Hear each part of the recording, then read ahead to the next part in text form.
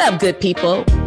Welcome back to the fourth season of Love and Grit. I'm Laia. I'm Justin. And I'm Rachel. And today's show focuses on one man for many reasons. Here are three off the top of my head. Number one, he's the reason fill in the blank is your favorite live show artist. Number two, he is the reason that you are still thinking about last year's Super Bowl. And unbeknownst to you, the reason you're looking forward to this year's. And most importantly, he is Philly and South Jersey. Today, we get into the love and grit that drives Adam Blackstone. But first, around the Philly faves, Justin, what we doing? We're celebrating 50 years of hip hop. So who's your favorite Philly hip hop artist? Rachel? Rachel? Thank you. Thank you, guys. I'm going to say, how about one of my favorite songs? Oh, wait. No, that's not wait. I can do what I want. So one of my favorite Justin is by Philly artist Meek Mill. And I still really like Dreams and Nightmares. I do what I want. Okay, whatever. I do what I want.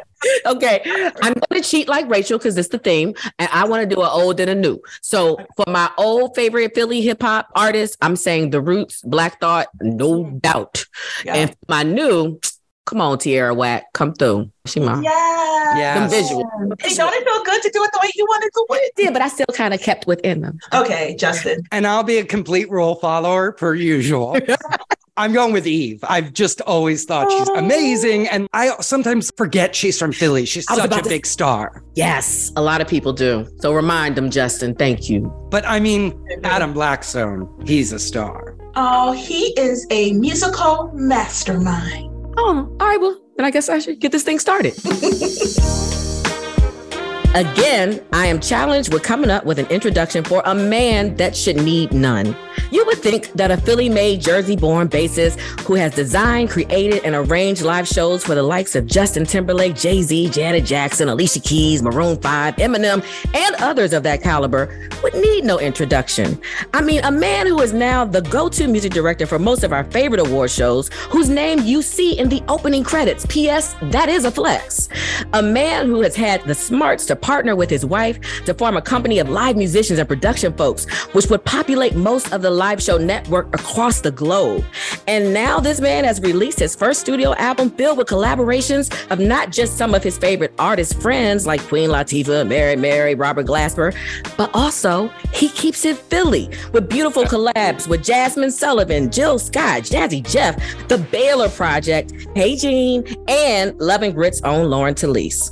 The album is called Legacy, and the man that should need no introduction, his name is Adam Blackstone. You're actually literally working on the Super Bowl right now. I am literally in Los Angeles, California with my girl, Queen Rihanna. We are preparing for a very big sporting event / concert. Okay. It's coming up soon. It's coming up soon. This will be my fourth Super Bowl halftime, and this one is ultra special to me. Hold up, do the roll call, Adam, for the people that don't know. My first was Justin Timberlake. I then did Shakira and J-Lo. Last year, we won an Emmy for Dr. Dre.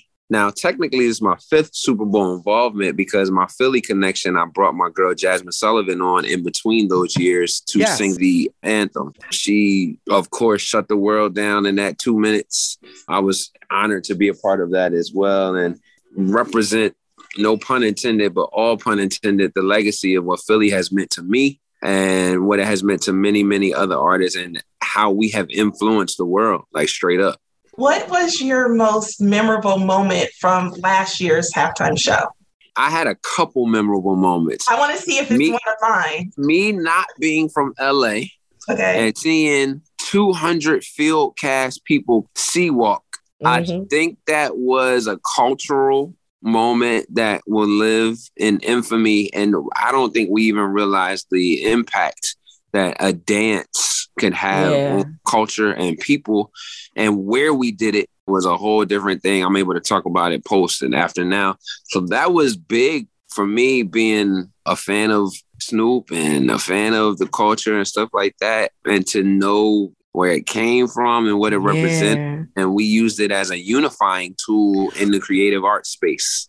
And then I think for me, full circle moment was it's a general favorite moment, but listening to these artists, specifically early 90s, late 90s growing up, and then sharing the stage with them and them making me feel welcome to be, quote unquote, in the room and on that stage that I was a part of history with Dre, Snoop, M, Kendrick, 50, Mary J. Blige. You know, I'm huge fans of music, specifically theirs, and got to play some of my favorite songs just in general. You don't always get to do that. Sometimes when you work for an artist and you do an hour-and-a-half show, you know, you have your favorites and then you have your ones that's not like, with this being an action-packed 13 minutes, I just play the radio. Just being able to do that, Rachel, is to me a dream come true. It was like, these are the songs that played on Power 99. This is it. I love that you gave, as far as the dance, as one of your memorable moments, because it's the 50th anniversary of hip hop. And a lot of times when we think about those conversations, people think simply of the artist, but fail to have conversations about DJs and dances, and that it's a form of social justice and activism and so many other things. Yeah, it unifies. It encompasses who we are as a people. It encompasses where our music came from and where it's continuing to evolve to. One of my brothers and top 10 MCs, Black Thought, he and the Roots in general, like they embody where it was just like, we found it a privilege to talk about the struggle in an open forum. And so even for me, I encompass so much in my body of just like, I'm a little bit Questlove, but I'm a little bit Puff Daddy at the same time. You know what I'm saying? And so all of those men and women, I'm a little bit Jill, but I'm also a little bit Nicki Minaj. Like, me too. I would say a little Kim, but yes. A little bit Sean G, but I'm a little bit Suge Knight as well. You know what I'm saying? So it's this is a great way to be described. So who handles wardrobe and stylist? Because 50 and that shirt, I remember thinking, was that the original shirt? From the original video? Rachel, you crazy. He can't fit in it. I'm sorry. But I love 50. Leave that chunky man alone. Don't do that. Hey, listen, middle-aged weight gain is real, all right? We don't judge sizes here. We don't judge sizes. We do not. No, I'm playing. No, I don't think that was the original, but it was for sure a derivative of how impactful G-Unit clothing was in society, period. We ain't gonna never discredit the shoes, the sneaks, the undershirts, bandanas, and like, you know, the bubble coats and all of that. G-Unit was like, whoa. We had Rockefeller, you had G-Unit, you had Bad Boy. It was like, Sean John is like, wait, these people are wearing their own clothes? That is a good point. I remember when I was in college and we were singing 50 songs and my mom was singing the same songs, you know, so much your birthday. It became like, pop. He became pop. Yeah, it's undeniably that hip hop is pop music right now. Yeah. We don't mean pop necessarily Britney Spears, but popular. Yeah. For life. For life. And so 50 being co-signed by Dre and Eminem was one of those first ones on a hood level that kind of made it super duper mainstream again, because Dre and Snoop did it for sure, but that was, it seemed locational. Big and Puff did it, and sometimes that seemed locational. He did it on a whole global. And started on mixtapes, Yeah. So are you and Beyonce, like, do you talk smack on each other since you're up against each other for a Grammy? I'm not even understanding this sentence that Justin just asked. I can't believe I even asked that sentence. But I mean, you're up. This is your first studio album. It's amazing. Yeah. Thank you very much, Just. And you're nominated. What does that feel like from a guy from Philadelphia? Yeah, it feels surreal a little bit. I've worked with B in the past through Mr. Carter.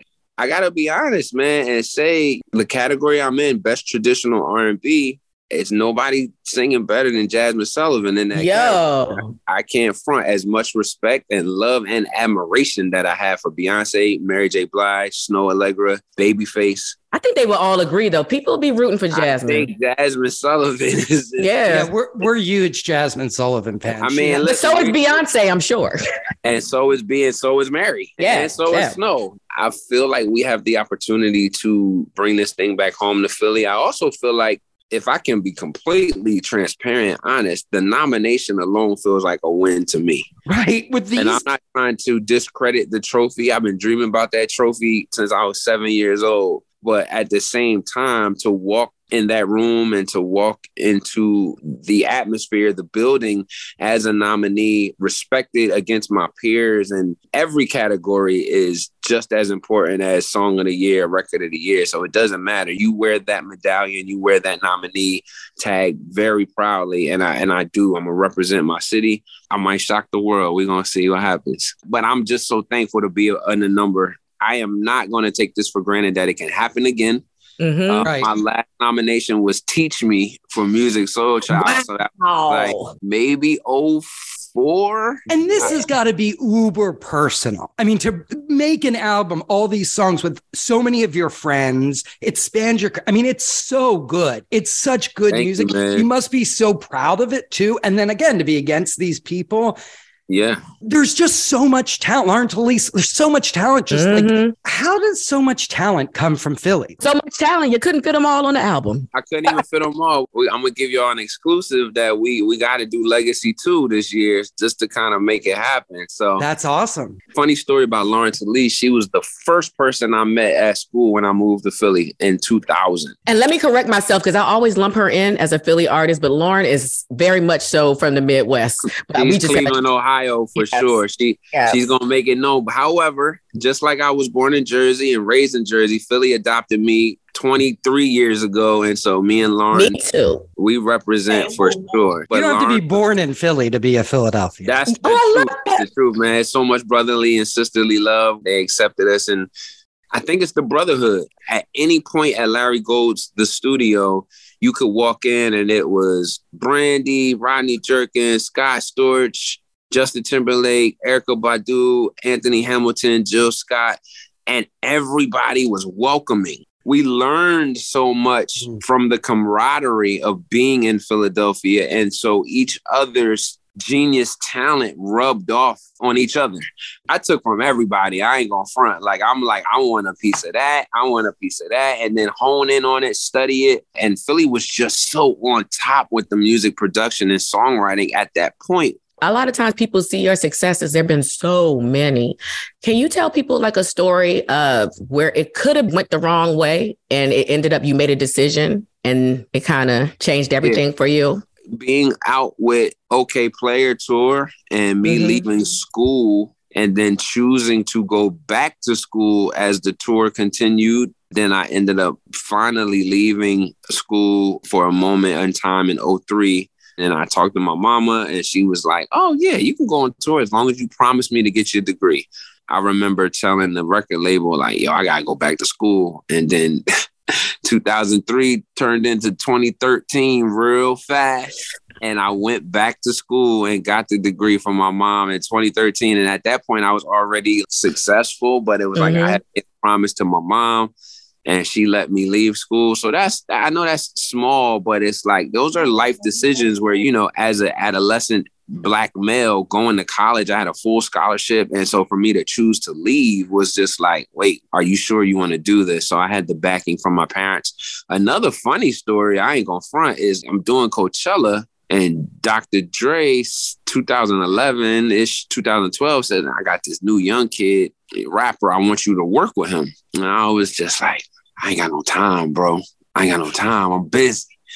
He was like, no, trust me, he gonna be really good. I can talk about this now because we all know what it is, but I was just like, it sounds really good, but I just don't have time. And so I ended up passing on Kendrick Lamar. Good Kid, Bad City time? Right before that, too, actually. Okay. I mean, you can't work with everybody, can you? Yeah, but I mean, there's some things where, you know, like I said, like it could have gone a whole nother direction. Thank God, honestly, lies, not too many bad stories, but Questlove, as the Roots became super duper popular after Unplugged, he was pulled into a lot of different directions, and then they got Fallon. So he had this super closed door meeting with me, and Sean G had a meeting with me and Omar Edwards. And he was like, listen, we got Jay-Z, we got Kanye West. One of y'all have to go do this. One of y'all have to go do that. And so I chose Ye, and Omar has been with Jay-Z ever since that meeting. That was 2005. I went and did the Glow in the Dark tour with Kanye, and Jay has, of course, been Jay-Z and, mogul and super. And so it's a full circle moment for specifically these last couple Super Bowls to be involved with Jay and Roc Nation. Right. Because he's the man behind the music. Yes. Yeah. But those are moments where you make a lifelong decision. You make a decision. And honestly, like if you were working for him, you wouldn't be able to be the music director of the Super Bowl. So it's like, I feel like it ends everything happens for a reason. I was just about to say, you really have to trust God and just know that you're planted and you're making the right decision for yourself. Because if you second guess yourself, those actions will permeate into your work. The reason why I think I work so as much as I do is less about the music and more about my decision making for the artist. I'm going to protect the artist. I'm going to protect their space. And so you have to be very sure and confident in yourself to do that. Because it's not just a person, it's a brand. Right. It's a gigantic brand. Yeah. That makes me also think about when you were talking about decisions and you had to utilize your time, because you have to also protect your energy and think about your health. And now you have a family. So you mentioned your wife and you have 2 beautiful kids. Let's talk a little bit more about legacy, but as it relates to family. With my husband, I've tried to get him to journal for my son to tell stories from his childhood so he has it later, or if God forbid anything ever happens. The fact that you I made my album specifically for my children. Through the pandemic, I lost a cousin. I lost some friends. They didn't survive. Some of my friends lost their parents. And you know what? I went to a homeboy, Paris Bowen's funeral, one of the most incredible men and musicians and fathers. And then I decided right in that moment, playing for Justin Timberlake is a blessing. Jill, Jay-Z, Kanye, Rihanna, Janet Jackson. But what do I have to hand my kids that they can be proud of, to own from themselves, specifically from me as a parent? And so I didn't want to leave this earth without handing them something tangible that was not financial. And I didn't want to leave this earth, not selfishly, with a laptop full of ideas. That's what Jazzy Jeff said, leave here empty. I dove into my 30, 45 day legacy album making period and went hard. That's what you gave yourself, 35 days? Yeah, I just kind of had tunnel vision around Juneteenth and kind of went through August, and I did it. When I put my focus on anything, nothing's stopping me. So when I finished it, I was like, wait, this is good. And not that I do it for awards or accolades, but getting the Grammy nomination. More recently, we got 2 Image Award nominations for the album. We're recognized on Billboard #1, top Spotify jazz. And we get to hear you sing. We get to hear Adam Blackstone sing. I'm singing a little bit. Sound amazing. It just really encompasses who I am. I'm a jazz head. I'm a gospel guy. I'm R&B. I'm hip hop. Legacy is all of that for me. And I'm just so thankful that the people have received it. I'm doing some shows now and announcing some runs and got something really good brewing. Oh, we love a good tease. We're going to see what happens. Yeah. It's going to be a really great year for Legacy and myself, and just seeing my name. I've always been totally fine supporting other artists and getting that accolade of people in the background knowing that I was involved, but it feels like a whole nother surreal moment seeing my name in lights and being the guy announced as the artist. So it was a good business opportunity for you too, to sort of put yourself in those shoes. Yeah, I didn't do it for business though. And I think that's what people need to understand, is that when you have a love and a passion for something, you're not doing it to make a gain or a move. You're doing it for yourself. And if you do it with love for yourself and for your art, people will take notice. And that's where the gain and the finances will come, because you believe in it. That's Philly. If you look at any rapper, that is Philly. If you look at any rapper, if you look at any viral sensation, even sometimes we talk about these one hit wonders or something, but it's like they believe so hard in what they're doing. It makes you be like, I think I do like this song. You look at somebody like Cardi, she like, yo, I can rap. And you be like, you know what? You believe it? I believe it too. It's true. That's nobody questions her now. 10 million streams or something crazy. And you look at people that I think are very in a niche. Shout out to one of our jazz now icons, Robert Glasper. I was just about to say, you on his heels. I was wondering if y'all had spoken. He has really like defined this category, and him being so young, he's an icon now, period. Yes. And so he's opened the door for people like me. James Poyser has opened the door for people like me to really hone in on a sound that is not chasing anything. It's authentically who they are. And I love this lane that we all in as peers, and we're going to continue to rock for sure. There are a lot of people out there that want to start in this business. Do you have any advice for folks? Yes. Have integrity. Be a person of character. I think that your character speaks way more volumes than your talent. When you walk into these rooms and there are no instruments and there is no microphone, what will people say about you? I personally like to think that I am not defined by music, and I'm defined by my character and who I am as a man and as a father. And the musician aspect just comes along with that. But if you're a good character person and you have an attitude of gratitude, I think that people will always remember who you are and how you can help them. That's what I would tell people young people trying to get into this business for sure. Don't chase the money.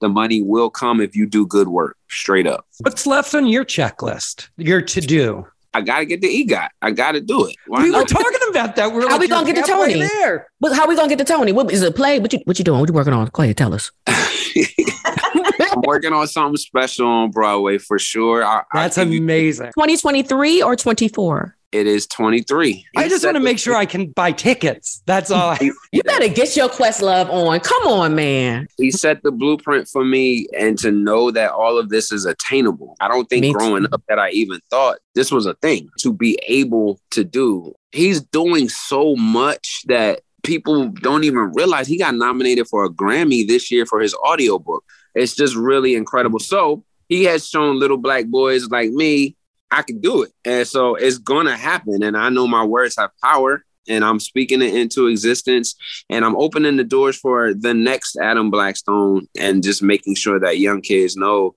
that there are no limits to your dreams for sure. And then just dream big, because I don't know if I dreamt this, to be honest. I like to ask guests, what does love and grit mean to you? Love and grit means to me passion.